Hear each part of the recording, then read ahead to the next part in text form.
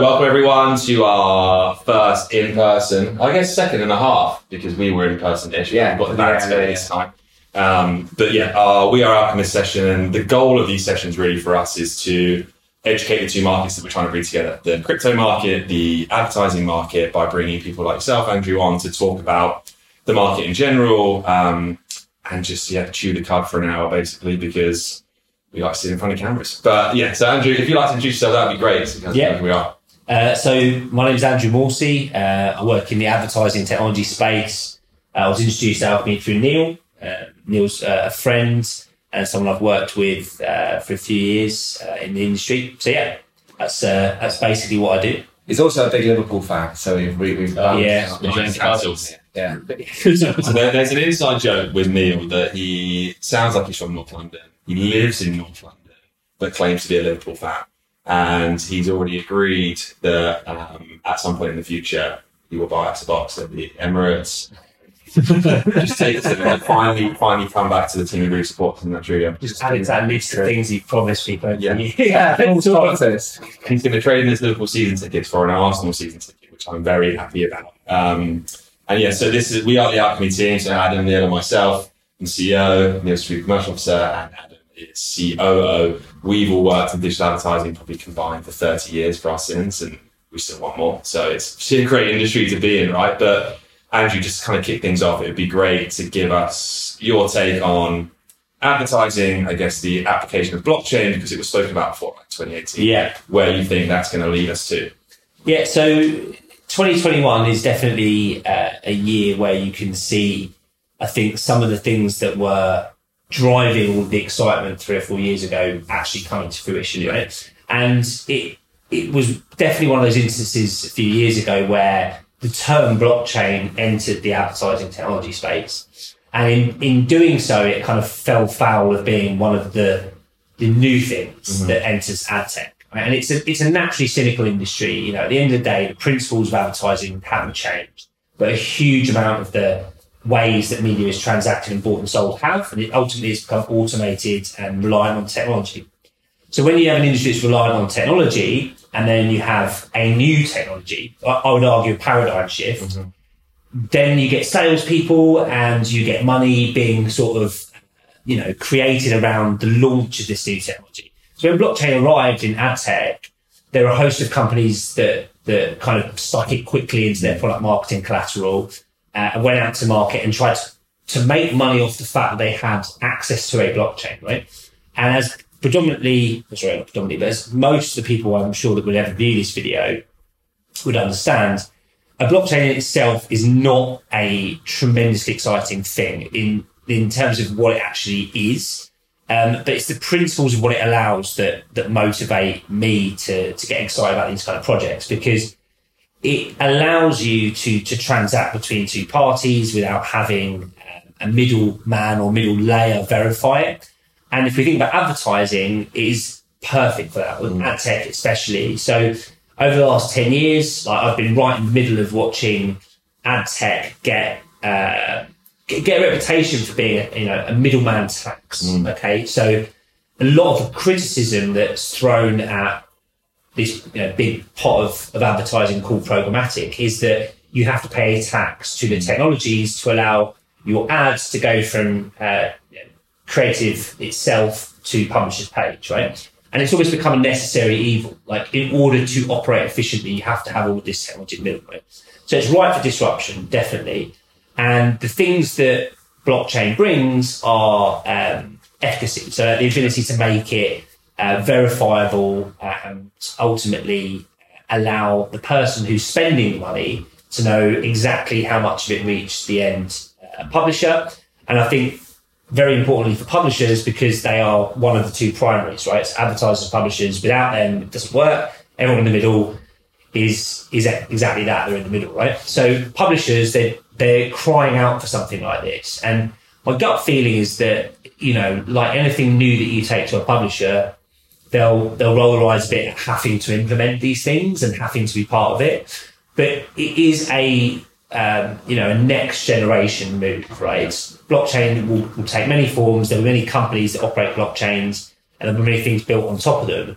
But ultimately, you'll see it be pervasive, right, across finance, across and the internet in general. So what you guys do in Alchemy is exciting to me because you're going to give all the different entities in the advertising ecosystem a chance to to take part in this much more transparent exercise of exchanging media. Yeah, I mean, like, even what you said, like the transparency, right? And we were talking briefly about this before we started. It's if you're trader A at agency B, you don't ever have a full picture of everything that's going on. So that's pretty unique, right? There's a lot of financial industries where you'll see every transaction that's happening, and even more so in crypto industries, right? Where you can see individually which wallet has which amount, what was traded over what 24-hour period, aggregated across a number of exchanges.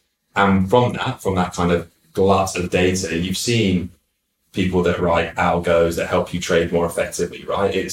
And that was always for me, the promise of programmatic advertising. The premise was that rather than have account managers and BDs, it's analysts and traders, right? It's much, much similar to the financial market, but because they saw such a tiny sliver of the data, you make a decision, you think, this is going to increase my yield, and then ad performance dives, and you're like, I don't understand why it's happening because I can't see all the information I need. And that is an issue, right? As a publisher, when you are responsible for all of the information that's being traded, but you can't see all of the information being traded and who bought it and who sold it, you get to this issue where it becomes massively inefficient, right? And I worked in ad tech my entire life. I love it. It's why I wanted to kind of come in and try and help fix it, because we don't think that people are necessarily doing it wrong. Ad tech providers provide legitimate services like fraud verification. The ability to deliver an ad digitally is not something that would happen without ad tech providers, because advertisers are too hard pressed serving their clients, brands, and publishers. Their main role is providing content, telling a story,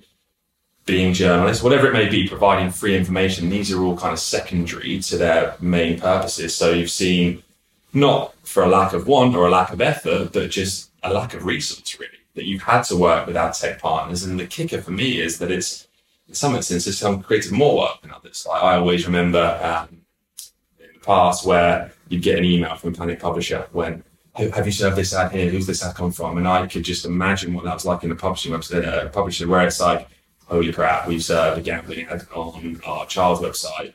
Where'd that come from? Because they get the flack. They have to then kind of follow up the chain, and that can take days. And while that's happening, the plug's been pulled. So revenue's gone down the hole. And it's kind of very impressive that you'd say that, because in the past we've had exactly those kind of conversations. Yeah, we did. Neil and I won't go into the sort of nitty gritty of it, but we had to collaborate through a car crash, which basically involved it was tobacco companies' ads appearing on Talking Tom.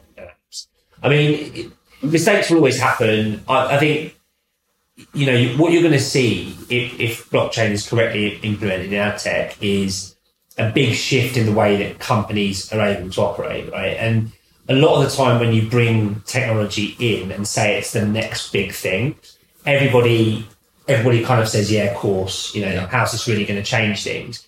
I think if you look at the amount of time a company like any mid-sized agency or any large agency spends on reconciliation and validating what's gone on to which partners and then subsequently invoicing them, you can give back that amount of time and money that can be invested in what the company purports to do, like creativity and planning and strategy. That is a revolutionary thing. And the blockchain infrastructure that you guys are rolling out is fundamentally capable of giving back a huge amount of time and money to the industry. And we should all be excited about that, because that will drive a next wave of growth and innovation, right? So people will stop focusing on things, not to throw shade, but like a huge part of the industry for the last 5-10 years has been companies walking around saying, we can help you, know that your ads are, genuine and things like that, right? I mean, that's not a great place to be for the industry. Yeah. And we should aspire to more than having billion-dollar valuations against companies that police ad serving, right? So for me, I think if you can get to a point where publishers and advertisers have got a real-time infrastructure that allows ads to be transacted between the advertiser and the publisher's page, and there be this clear proof of what's gone on that nobody disputes because it's all on the blockchain and nobody can edit, and it's resilient and immutable, then that creates a completely different relationship for those two players. And in terms of the ad tech infrastructure, it won't go away, but it will just change because you'll be able to innovate. So instead of saying we're a company that focuses on making sure that a transaction really happened, that the ad was really served, you may well find that kind of company becomes a company that focuses on improving the value of advertising in general. And I know that you guys are looking at ways that your tokens are used to create value and to give publishers value, and that's innovation, right? So that in itself is very exciting. Because I think it's interesting as well. You talk about it's almost the opportunity loss as well, right? So it's like, just because you have to spend all this money, like verifying all these things and doing these other things, you're not doing like more interesting things. Correct. And other stuff happen from it. Yeah, and look at Instagram, right? They verify all their own ads, so they don't have to worry about it because they know it's true. And if you look at the number and the kind of variety of ad products they offer compared to a publisher, which, without being rude, is a display ad, a video ad, a homepage takeover, or a native ad at the bottom of the page, right? And to date, that's the innovation in the market over the last 5 years. Is we've got a new format that pisses people off less, is basically what we're saying. It's a new way for you to get different media type, or this is going to annoy people less. Like, I worked for a long time for a native ad exchange, and it's similar to what we're saying, right? It was respectful ads, right? Ads that fit in. And I always used to give this sales pitch, actually. It's kind of this funny story about why native ads truly work. And it was to do with soy milk. Bear with me here, it's a bit mental, but the people that invented soy milk originally, when it was stocked in grocery stores, it was in the kind of cupboard aisle, the dry goods aisle, and they didn't sell anything. So they made a choice to move it into the refrigerator section. So now as a consumer, you go to the supermarket, it's like milk, not milk. What's this? And so they tried it, and soy milk really kicked off. And the premise behind that was the native ad looks like content. It fits into where it is, but it's slightly different, and that piques your attention. And you can see that happen today, right? Like there's macro levels, but oat milk, it was put in the fridge section with the milk. So like, soy milk, oat milk. It's kind of that repeated again. It's something that's similar, but different enough to pique your interest. And that's what we're really excited about, is that because there's this open RTB 2.5 standard that exists right now, that essentially is just a JavaScript library of conditions that you have to meet to transport a bid request from an advertiser to a publisher and vice versa. We can integrate with that system that exists already. We don't have to create a new standard. We don't have to get adoption of that new standard. We just slip into what exists already. To kind of tie it back to this soy milk story, is it's like very similar, but it's slightly different. And the difference here is it's cheaper. There's more transparency. There's more customizability on the features that you can offer. You can take back a lot of the money that you lost, and as you were saying, reinvest that into a creative team in an agency. They already have amazing content, branded content teams. Blow those out. That's clearly what is doing very well on Instagram, right? And other social media platforms. Or maybe engineering teams. Every publisher I've ever spoken to said we put it to the bottom of the engineering list. So we'll now have 5 more engineers and improve user experience. So you have more dwell time and you have more engagement with ads because there's fewer ads. And what we're suggesting here, and I think it's why we'll talk about it a lot, is that we're not coming in and saying, turn this off and that goes on. It's with incremental changes to tiny different parts of the marketplace, where the sum of all those parts then mean more yield for a publisher, more transparency for an advertiser, and a considerably better user experience for a user. So you're then kind of re-establishing that intended value exchange we preach about all the time, is where I go to a website to get content for free. I understand that content has to be paid for, so I'm happy to have some of my preferences shared to see a relevant ad that aligns with the article I'm seeing, if it's a contextual-based solution, or until the end of the year, I suppose, behavioral-based targeting through cookies. And that is a big topic I guess we should segue into, because IDFA's disappeared as of last Wednesday, and the uptake was not particularly good. I think 40% of people... Consumer says no. Yeah. And it's like, it's one of the, like, when you're presented with the option, like, we're going to track you, like, no, you're not. it's how the question's asked, isn't it? So disclaimer, I work for a sizable contextual advertising business, so I am I'm all about the death of the cookie. Sorry for any cookie-based companies that might watch it. So, to my point there, it is about how you ask the question to the consumer. The consumer in ad tech is actually too often the sort of the last consideration, right? So there's a massive amount of sales and marketing that goes on in the ad tech industry around infrastructure, whether it's an exchange or an SSP or an ad server. And actually none of those things are ever in any way apparent to the consumer. Right? The consumer simply sees the end product, which is the ad, and they're aware of the product and service of that. In terms of consumer opt-in and areas like that, generally the consumer wants their cake and eat it. Right? Yeah. They typically, I would argue, your average person on the street who's not extremely literate in the ways of the internet simply wants to be able to go online for free, absolutely for free, and that's the primary thing.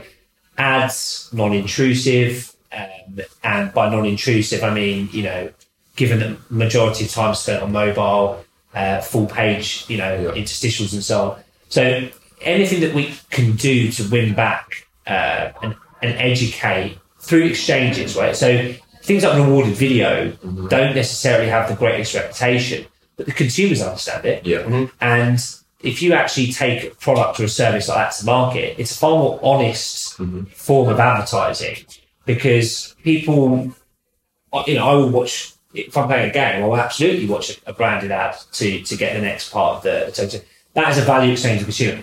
Almost all display doesn't have that. It's just in your face, based upon a targeting or non, in some cases. So look, I think what you're presented with now is an industry that has got a real requirement to up its game. There's a lot of money in the internet advertising space because the internet has got bigger. Yeah. And it's grown despite its inefficiencies, not because of how efficient it is. It's like there's so much more time spent online now than ever before. Yeah. 12, 15 months of COVID has just accelerated it beyond belief. The biggest companies in the world, internet companies, you'd almost have to be, it's almost ridiculous that you could fail because there's money has to come online, right? So companies that don't advertise online, it's unheard of. But what I think you will see is that it has to get more efficient. Yeah. And certainly when you look at how money is distributed, we're now reaching a point of maturity where you've got 4 or 5 large companies in the West and maybe similar in the East, and they're taking 8 out of 10 new dollars, right? If you don't want that to continue to get worse, then you have to make sure that the ecosystem outside of those walled gardens is actually effective. Yeah. And blockchain is certainly an opportunity for that to happen. But it has to be capitalized on. And what I mean by that is you have to make sure that it doesn't go down the path of being seen as a feature. So a company that is now using blockchain also, that isn't the case. It's an infrastructure. It's the principles of the business that you're building that will provide the value. Yeah, it's just like there's sometimes you see like a dry cleaner. So I've got my inventory book on the blockchain. It's like, well, why? Right. Yeah. And sure, you always say this, it's like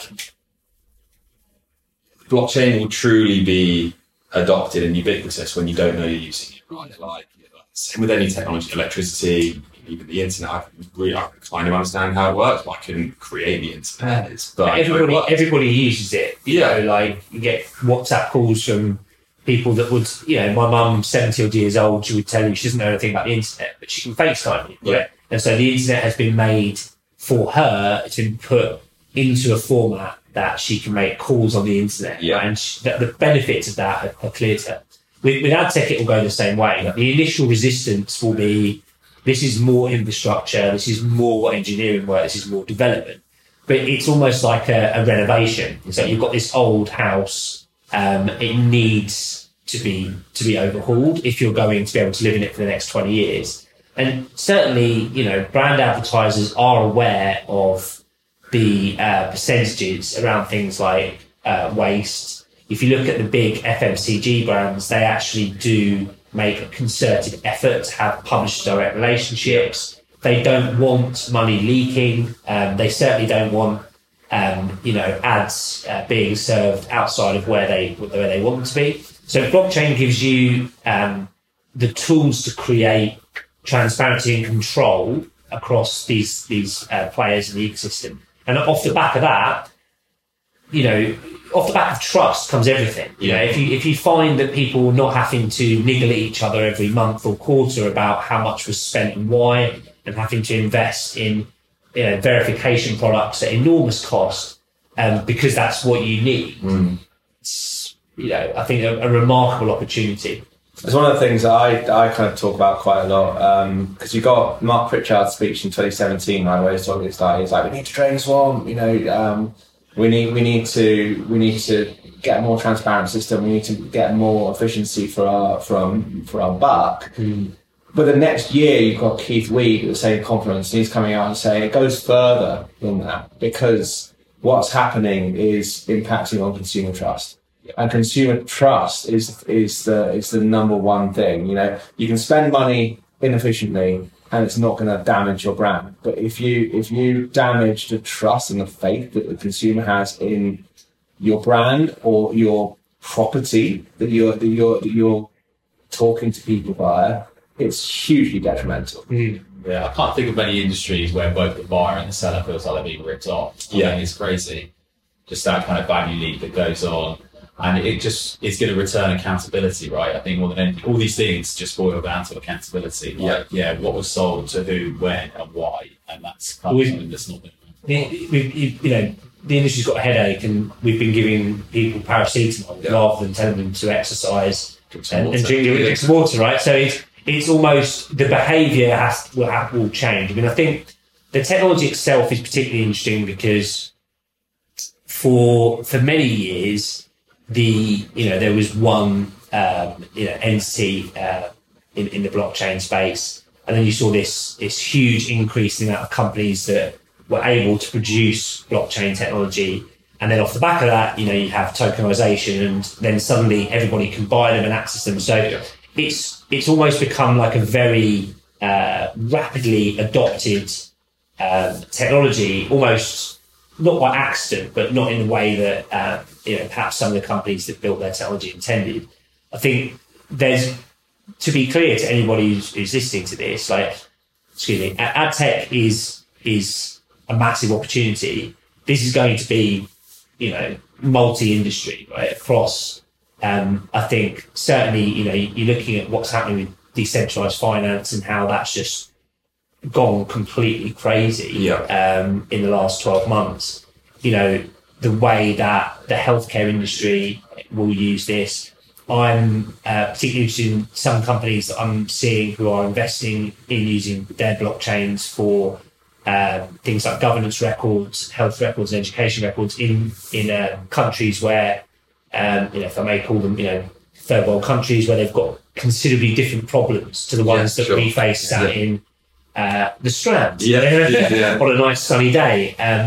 So to my point, right, blockchain, it's easy for somebody or anybody in the ad tech space to kind of sneer at blockchain, because what it sounds like to the uneducated, and I deliberately use that word because education is something that anybody can achieve. It's not a slur to call somebody uneducated. To the uneducated is that it sounds like the next greatest thing that the ad tech industry has produced to solve its own problems. Yes.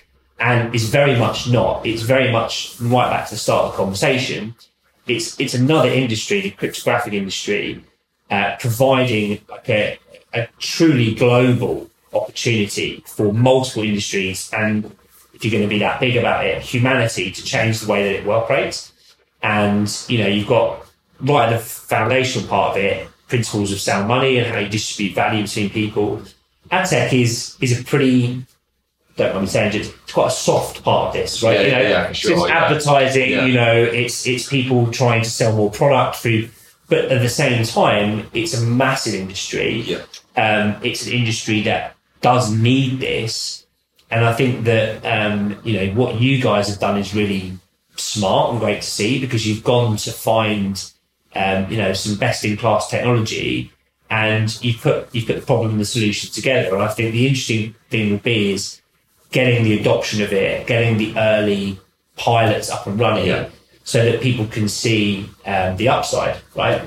Because once people see the upside, then they won't go back, and it'll be similar to the adoption of a lot of technology. I think, nobody will use bank cards, nobody's gonna use internet shopping. Like, they will, and once they do, it will be slowly, and then all at once. Yeah, I guess there's I'm not sure where I read this. I find it in Linux. It's not my study, but it was comparing a lot of technology solutions to human elevated lifts and then technology elevated lifts. So, like, in the early 1900s, when the elevators were invented, there was this huge uptake in the number of elevator assistants, right? Because they had to run the lift. And then as technology improved, it became more automated, and then you don't no longer need someone in the lift to operate it. And it's like, if you kind of apply that to the ad world, like, okay, you started off where I would call someone and say, can I book X space on the front of X newspaper? And then it was, okay, can I do that digitally through your website? And then there was technology solutions that offered that. And then programmatic came in and started to automate it, but it wasn't quite as a nice solution as there was with the lift, right? Which is a funny expression to give, but we really do feel that, like,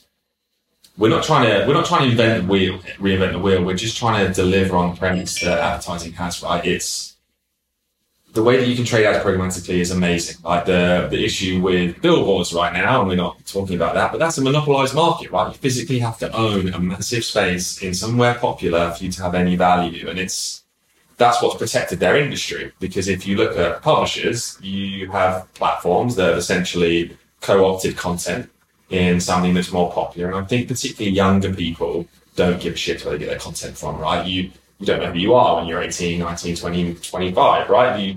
You start and you figure yourself out, your political opinions, and then who best supports that in terms of publication. And then you come out in your 30s, perhaps with like a Guardian membership and the Times or whoever it may be, because they represent what you think about the world. And I think Facebook have been like, dude, don't get to that point, because everything you wanted is in this one platform where there's no checks and balances. I think it's really interesting when you talk about the kind of the steps of technology, because I'm a little bit, as you like to remind me, a little bit older than you. Yeah. When I started working in the industry and I was buying inventory, I used to kind of print off an insertion order. I used to fill it in manually, like with my pen, and I used to take it over to our fax machine, and I used to fax it to the publisher. That's something what's up that? I know. And then, like 2 years later, we're like, "Oh, we've got the seismic change. We bought a scanner." Yeah. And instead of faxing it, I would then be putting it in the scanner, and then I would be sort of emailing and demanding things. One step right list. Yeah, exactly. Yeah. And that was, like, web ads were trained in that fashion as well. Before ad servers and before before programmatic came in, and then programmatic came in, and it was It was a real watershed moment, right? This ability to transact in that fashion was hugely different. Yeah. But with that comes the same problems that you have with the fax machine and the, It took a long time to get publishers to buy into it. I mean, I remember, so the early exchange that I worked with was a company called Right Media, and Right Media wasn't actually initially based on a real-time environment. It was based on like a mediation. So basically, if you were Neil Agency, you have to go and speak to Andrew Publisher and construct a link between you and that publisher within the exchange, and then that publisher would allow you to buy the inventory, and so it was pretty manual. And it actually took a while for exchanges to get liquidity from publishers and to do the business development work required to get publishers to push enough inventory in. So that work in the early days to get the buy and the sell side to adopt it. And then the early conversations were all about the quality of the inventory in there. Like ultimately, the massive criticism in the first couple of years was it's unsold traffic. That's all that's in there. And so then came this, gold rush of data. It's not unsold inventory, it's audiences. Okay. Right, fine. However, it's packaging, right? And there's nothing ultimately wrong with that. And I think the point I'm making here is that publishers have got a right to make money off the quality content they produce. Yeah. They've got a better chance of doing that if it's transparent to a large number of buyers at the exact same time as to what's available. Mm-hmm. And what they're getting is exactly what it says on the tin, right? Yeah. And that's where you're going to see, I think, better data exchange between the publisher and the buyer. So that it's not just the ad unit size. Yeah. It'll be, here's 10, 20 pieces of information about that ad placement. The company I work with at the moment, that's what we do, right? We focus on trying to help buyers understand the ad placement very, very well before they actually go into the auction. But blockchain will, just lay it all out, right? And it gives the opportunity for publishers to almost repackage their supply. If you think about it, how do you advertise your wares in a world where, it's available to a huge amount of people at the same time, and also you're going to get a better price for it because that buyer is not having to pay multiple people just for the benefit of reaching the buyer.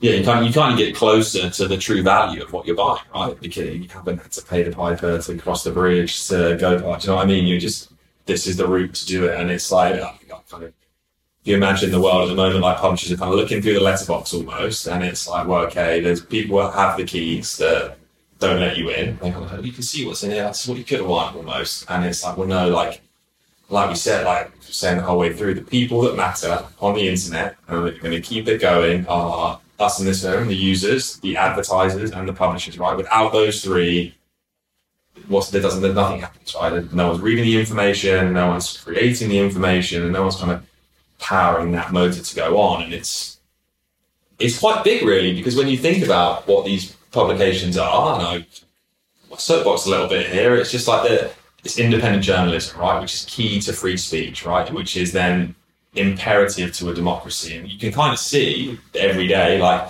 how that's playing out, right? So if I turned up here and stopped you all like, right, we're going to do a talk about Alchemy Exchange, but have you heard the world's flat? I've been in this Facebook group, like all these experiments, like legit, I'm telling you, it's dead flat. You'd be like, Ben, shut the fuck up. Take the tinfoil off your hat, the world's not flat, we've been on holiday around it, like what are you talking about? But now you go onto Facebook and it's like, no, it is flat. Here's some tinfoil, make it hat, and read this paper about this experiment we've done. We're going to get together in the desert later on, and Netflix turns up, and their laser's not quite pointing where it should be, and like, well, let's go back to the maths. And that's happened because there's no one saying that's not true. Like, shut up, what are you talking about? You kind of get into these echo chambers, which ultimately led to a topless Viking with tattoos thinking that he was going to take the government. Do you know what I mean? It's like, whoa, what's happened here? And it was good originally, right? You had my girlfriend's diabetic, like she's in a group and they share life hacks like it, and that's been great for her. It's like kind of a group of her friends that will talk about being diabetic, right? And that's the good side. But where there's no balances like you have on a newspaper, like if a publisher lies about someone, they will get sued for libel or something slanderous on TV perhaps, and it's because Facebook and platforms have co-opted these eyeballs. Publishers have had no choice but to kind of follow where their audience went, which has kind of polarized people. So like the left got more left and the right got more right, and the headlines were more sensational because publishers are desperate to stay afloat. So they have to chase clicks. They write clickbait headlines. Yeah. We've seen it, the right rails were just like, someone steps over a puddle, you're like, I have to see it. Right? It's not good, right? It is good, but it's not good in my opinion. Like it's no longer about, headlines used to be something that were printed on newspapers, right? And newspapers, obviously not clickable. And so people would write headlines, with the intention of framing the story. But now, almost the headlines become the point. Yeah, absolutely. And, the amount of, kind of clickbait and junk, empty pages really are just carrying out as a result. Well, yeah, it's like the people that there's like headlines is like a tweet, right? It's 140 characters, and that's you get most of your story from it. But no one's looked into, and tracking human beings aren't designed to speak to a random group of strangers in 140 characters. We've never done that. You would speak to thousands of years ago the people that were in your immediate circle, and even hundreds of years ago people that were in your immediate circle, and all of a sudden I can say whatever I want in 140 or 280 characters, and I will only get responses from the people that really agree with me or people that vehemently disagree with me. And that's not a particularly nice place to be, right? Like, unless it needs a shift, and then you make loads of money. Yes, it's just like My son's bang into crypto. It's like this. You never know what hides behind it. I know Peter Schiff's probably like sitting on like a couple of thousand Bitcoin. He doesn't care about anything, but yeah, he's been a wonderful kind of. I mean, he was originally painted as a baddie. He's not baddie. His original kind of, the establishment rail against him because he's a gold bug. It's a boomer syndrome as well. Of course, he's always rich. He's to be, he's old. His son's really into Bitcoin, isn't it? Massively, like the internal battle of the family. But it's setting it out, isn't it? Do you know what I mean? It's you got the wonderful thing about, because we were talking about this before the camera went on, like the interesting thing with so recently I've started to really open my eyes to the fact that the world is flat. Completely flat. And that's what this is really all about. Yeah, this is the globe. This is the globe we're on, right? I hope this doesn't come out wrong, but I've started to find the views of younger people really interesting. Now when I hear from somebody or see somebody's comment and I find out they're 20-something, I'm far more engaged than I am with people who are the supposed wisdom. Right? And it's because I just feel like they're much more in touch with zeitgeist and what's happening and certainly in a space like the blockchain industry and the associated cryptocurrency space, inevitably it's a younger person's interest area. So I guess where I'm going with this is like you've got a wave of people that are not thinking in the way that the previous two generations thought, and they're being born into this ability to have a decentralized future, and they just completely dark to water. Like there's no concept of, but does this work or will this work? They just have accepted it completely, totally. And to actually see that happening with massive, ancient, greedy and foul industries like the finance industry and property industry, just bombs going off, like the actual foundations being taken apart by kids, people who aren't actually old enough to be their father, but they're just doing it they're not even doing it malevolently, they're just doing it because it's natural to them, it's fun, and what they're doing, I guess what I'm saying is they're owning their own future, and it's brilliant to see these. Who was it who was on TV the other day? Munger and Buffett. They're both in their 90s. And they're being held up as these, people that we should go and interview about something like blockchain, which has been around for a decade or so, right? How? Why? And you'll know Michael Saylor, right? The sort of I would call him an activist, the activist CEO of MicroStrategy, and he's famous for putting Bitcoin on his company's balance sheet. And he was interviewed by this woman on American TV, right? And she was like, "So, quite to the accent, but what do you think about the fact that these two really experienced guys are rubbishing the entire industry around Bitcoin?" And he's like, "They're old enough to be your father. Would you go to your 96-year-old grandfather and ask him about the latest technology?" And it was just like, you probably wouldn't. And that is being ageist, because to an extent you have to be when you're talking about new things. Children and younger people inevitably adopt things earlier, right? Because they're still learning. So I feel like at the moment you've got a wave of connected youth, which we weren't connected in the 70s. You were where you lived. They weren't connected in the 80s. No, you were where you lived. You didn't get to speak to people in other countries in this way. You know, it's connected, mobilized, and arguably financed and independent youth coming through. brilliant. Yeah, it's been like It's really, really, really brilliant. Like I've got every interest in like watching the next 5-10 years because there's going to be a host of rich, entitled white men overthrowing it. A long way. It's brilliant. It's great to see. because I think like I can't remember which point I was going. I do it, and again.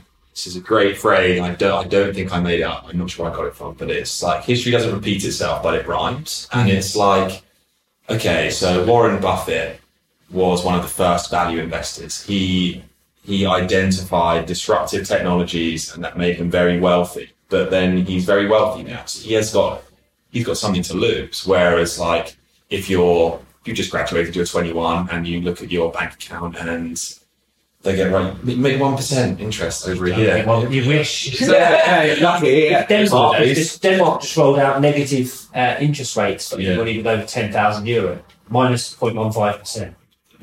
Costs you to hold money. Yeah. Why would you bother? Yeah, and also they just then they print on the money machine and actually at 1% actually was 20%. If you look at that part of it, so one of the biggest, I know we're off on a bit of a segue now, but it's all associated and people will be watching this for different areas of interest. And one of the greatest challenges I had in the last couple of years was trying to explain to people that a technology like Bitcoin is not, a scam just because it's new. Yeah. And it's not a scam just because it's replacing what everybody thinks is legitimate, like government-backed money.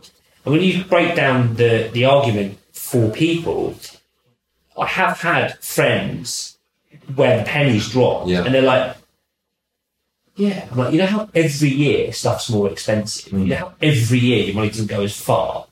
That's because you're the frog in a pan of water while it just heats up around you. Absolutely, yeah. And they're like, so what's the difference with this? I said, well, it's not, it's the principles of it. It's the principles of that it's finite. Yeah. And, when you talk about, money, you're giving people money, but at the same time, you're creating more of it. So what you've given them costs less, and you use that to control them.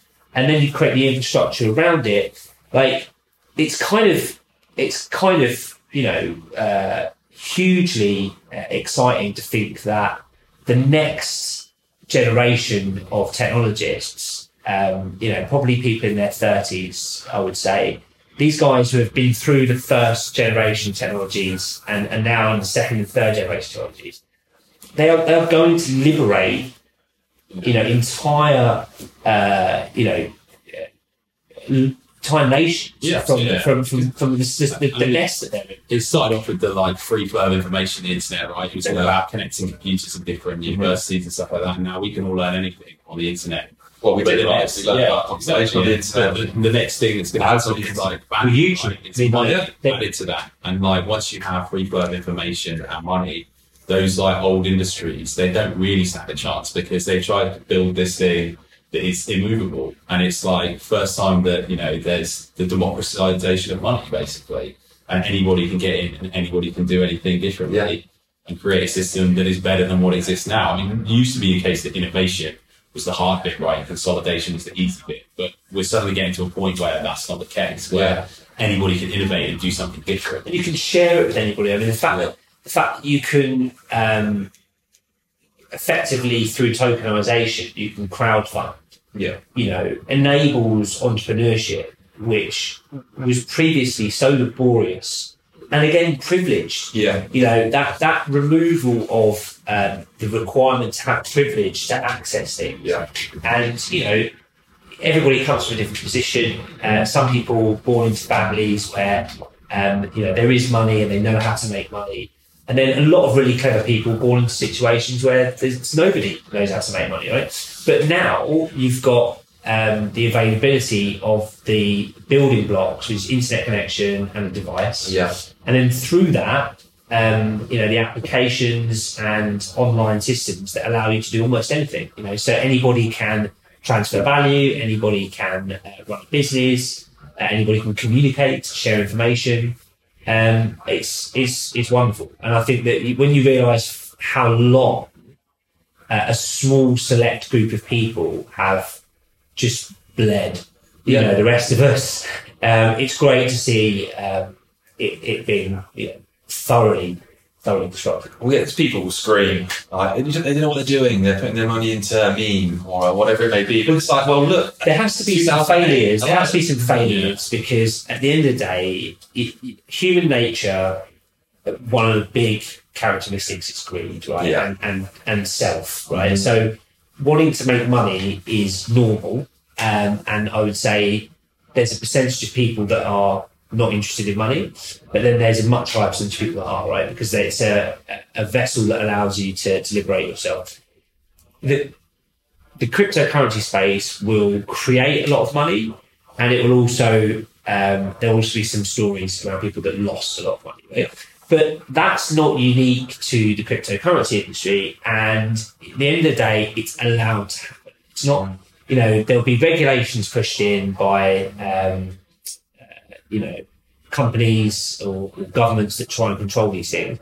But this is definitely not my quote. You can't kill an idea, right? The genie's out of the bottle, and all you see now is the action and then the reaction. So I think Bitcoin is probably the best example because of what it represents, and the fact that there is no CEO of it and there's no way to kind of put it back into its box. Nigeria banned the trading of cryptocurrencies, and then overnight it became like the most explosive market for it, right? So they had to rethink. And this is what's wonderful to see is it's like you can't tell people how their future's going to be once they've smelt a better opportunity. But there will be revolution. Yeah.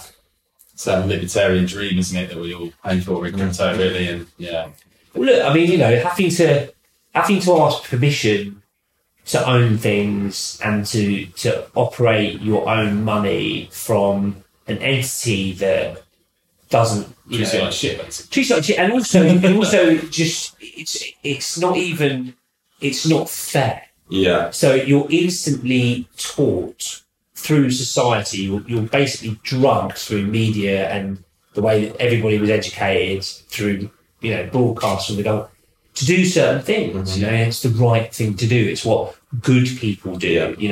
And to see so much free thought and it's little phrases that I've started seeing. Again, it's this. I think it's because I use Twitter a lot, and Twitter has got a youthful audience. You do you, I'll do me, yeah. And that's actually a phrase I've seen multiple people in their early 20s using. But what it actually represents to me is it's a great way of thinking. So you do what you want to do, I'll do what I want to do. And it's to say, why can't we create a society where everybody's allowed to do what they want to do? Society's built on rails that allow you to do that. Yeah. So it's not the Wonka elevator. You can go up, down, sideways, right? But you still have to exist within the infrastructure. You can't just be rogue and cheat people and scam people. But you can do what you want. And from the perspective of starting the financial industry, moving into the ad tech industry, blockchain is really liberating. But it's such a dry, complicated technology to explain to people. Yeah. That's where all the effort goes. And that's what happened in ad tech, to kind of go back to the point of our conversation, is the early blockchain companies, invariably what happens is you build a piece of technology, you take it to market, you have to hire a salesperson. Salesperson focuses on the what, not the why, because they're really trying to teach themselves because they're not an engineer. So they go to the meeting and they say, right, what we do is, and the person on site goes, and so there's this very, very small gene pool of people that will go in and say, forget what we do. Let's talk about the 2 or 3 things that you're going to be able to do as a result of this. You have 0 reconciliation, 0 fraud. Are you interested? 100% interested. Yeah. Right? And for the rollout of Alchemy, I think you've got a really great moment where people will realise that the technology has real world applications. You are not, you need competitors, you need a market, you need other companies to be doing these things. Otherwise, you're just the guy who's sort of shouting about what's coming next. So it's very exciting time. Yeah, and I think that we've obviously all come from the advertising world, right? And like discovered crypto. And I think that I always say that crypto Twitter's in its like adolescence, right? Like if it first a kid and like there wasn't much adoption by the adults in the room, and then you couldn't find anything about you couldn't find anything on Bitcoin when I started looking for it. It was 2016. The only things that you could find were articles about it being fraudulent. Yeah. And Crime. crime. Funny. And Mapbox, right? Yeah. And stuff that happened kind of before I got into it. And it was probably a few thousand people globally that were committed to it and were publicly committed to it and had put their personal brand against it. 2017 saw tremendous global investment in it. Really hysteria around price and people just chasing putting in 10 and getting back 20 or whatever it was, right? And so then when there was an exodus of that retail money and there wasn't any institutional money to back it up, there came the natural comment of, and we told you that was a The mills were. but yeah, exactly, yeah. So that kind of watching it come round again this time, it's tremendously interesting because you think about going back to what I was saying earlier about the younger generation, how when they, I don't know, it's like touchscreen technology. If you put touchscreen technology in front of a kid, they don't think wow, they just think, of course it's like that. Yeah. So if you put that in front of a 4-year-old, they'll go like that. They're trying to swipe their screen.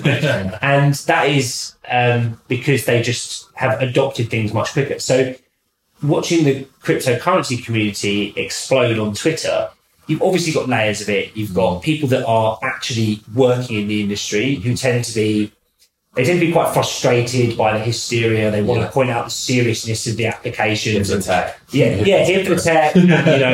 All these people. The cynical part of me thinks that a lot of them are already very rich, therefore they're like allowed to not care about money because they have so much of it, right? Yeah. Then you've got like probably the most interesting generation of people who, I include you guys in that, who are building a future off the opportunities of it. Some of them are self-publicists, some of them are YouTubers, a lot of them are traders or supposed traders or however you want to call it, right? And then you have the general population, right? People who are just interested parties in it. It's great. You're allowed to get, all of this was going on when all other new things were invented. It just wasn't necessarily on the internet. When gold was discovered, there was a gold rush and all the businesses that went up around it and entire towns and cities and economies were founded on it, that just wasn't put on the internet. Right? And all we're seeing now is that behaviour again with a technology rather than a sort of a natural asset. But yeah, as I said, one of our advisors said something very similar to that. Actually, we were on the phone with him a couple of weeks ago. And he lives in Cornwall. He said the community he lived in Cornwall at one point was the richest community on the planet. Yeah, because of tin. You want to add another law? For another. Yeah. That was Henry, was it? Yeah. Bad line. Then it passes. But they say the technology has just evolved from this now it just happens to there's a rising tide, if you will, and I think because of the internet it's able to gather in people and just like everyone comes up, because one thing I personally have been blown away by is just the people we've got in touch with in the community. Like everyone gets it, right? And they want to get involved and they offer their help, and it's like, wow, I'm like kind of blown away. We've all said this. It's just like people that have already been involved with us. It's incredible. I want to thank you guys because we've just got a good idea, right? And it's like, we thought we were crazy for a long time. I sat in a small box room and just spoke about this to myself and Neil and Charlie a lot of the time. And it's like, now we're talking about it. We speak to people like you and it's like, hey, fuck up. We think we maybe are the right kind of crazy, right? We just need to like measure it. And that's where I'm eternally grateful for just the corporate training I've had, right? And the rigor that you have to apply to a full-time job. Like, particularly in sales, like if you're not booking meetings, you don't follow up, then you don't hit your target, and then you're looking for a new job. And it's like, ad tech kind of made me, and it's like, I found this new technology and applied it to what I was thinking, and I was like, holy shit, this could actually be quite, and it's the first, in 2016, if I found this, I wouldn't have done it, right? Because PayPal won't. Probably got broken between as well. Exactly. It's like now it's like a different type. It's adoption. It's People, I thought the same thing about it in the sense of I knew that I was very, very interested by it. I knew that I believed in it, and I knew that it was not going to go away. The challenge I had, I think, at that point, going back 5 years, was twofold. One was just real world practical things, like I have 2 young children, I have a mortgage. I wasn't in a position to join like a completely, new industry which had, being honest, nobody I knew working in it. Yeah. So you would have to go and find people. Right? So I guess I didn't have the minerals to do that at that point. Also, I think I just didn't see enough examples of where you could get involved with companies. Now you've got companies, expanding at a phenomenal rate, remote work, and also a lot of the early stage requirements for companies were for developers, right? Yeah. So it was for people who can build the products, not so much people that would commercially adopt them. But at the end of the day, the interesting thing about this conversation today is it's convergence, isn't it? Yeah. So 5 years ago, you had Bitcoin and Ethereum as these two new technologies, and everybody was arguing and debating about the longevity and the validity of them in the first place. You fast forward 5 years, and there's no question of those things, right? That question is completely left the building. It's been really, really remarkable for me in the last 6 months to see how I've gone from having people just say, "All right, mate, whatever." And so I just stopped. I'm sure like you, I just stopped talking to certain friends about it, to having people say to me, "Yeah, no, completely in. I'm going to start doing these things now. I'm changing my behaviour." And that's kind of makes me realise that A, it's still really early, but also B, that we're probably underestimating where it will go. Yeah. Like once you see, because you think of all the projects that haven't been publicised yet, and the fact that nation states and governments, they're not doing nothing about this, right? They just don't market things until they're done, right? Because they can't, because they have a population to manage, right? So my point is that when you start seeing forward-thinking countries in developing regions of the world say, we've put all our healthcare infrastructure on blockchain. So that to me will be when you start to realise that it's bubbling up from underneath. And the time it takes to do the business development, like if you want to work with a local government, if you want to work with a multinational or a bank, those deals are 3-4 years. They're not months. So you're going to see this year, it's driven through the price of Bitcoin because everyone's excited about getting rich, and a lot of people will get rich. But by the by, once all that subsides, you will just continue to see the technology get adopted. And, things like, NFTs, like a completely new market being created off the back of, the industry is remarkable. We are going to have to wind up this session. So on the joys of shared office space, thank you all for tuning in or listening. Cheers, thank you guys. Great. Cheers, mate. That was And on to the next one. Next one. Yeah, whatever.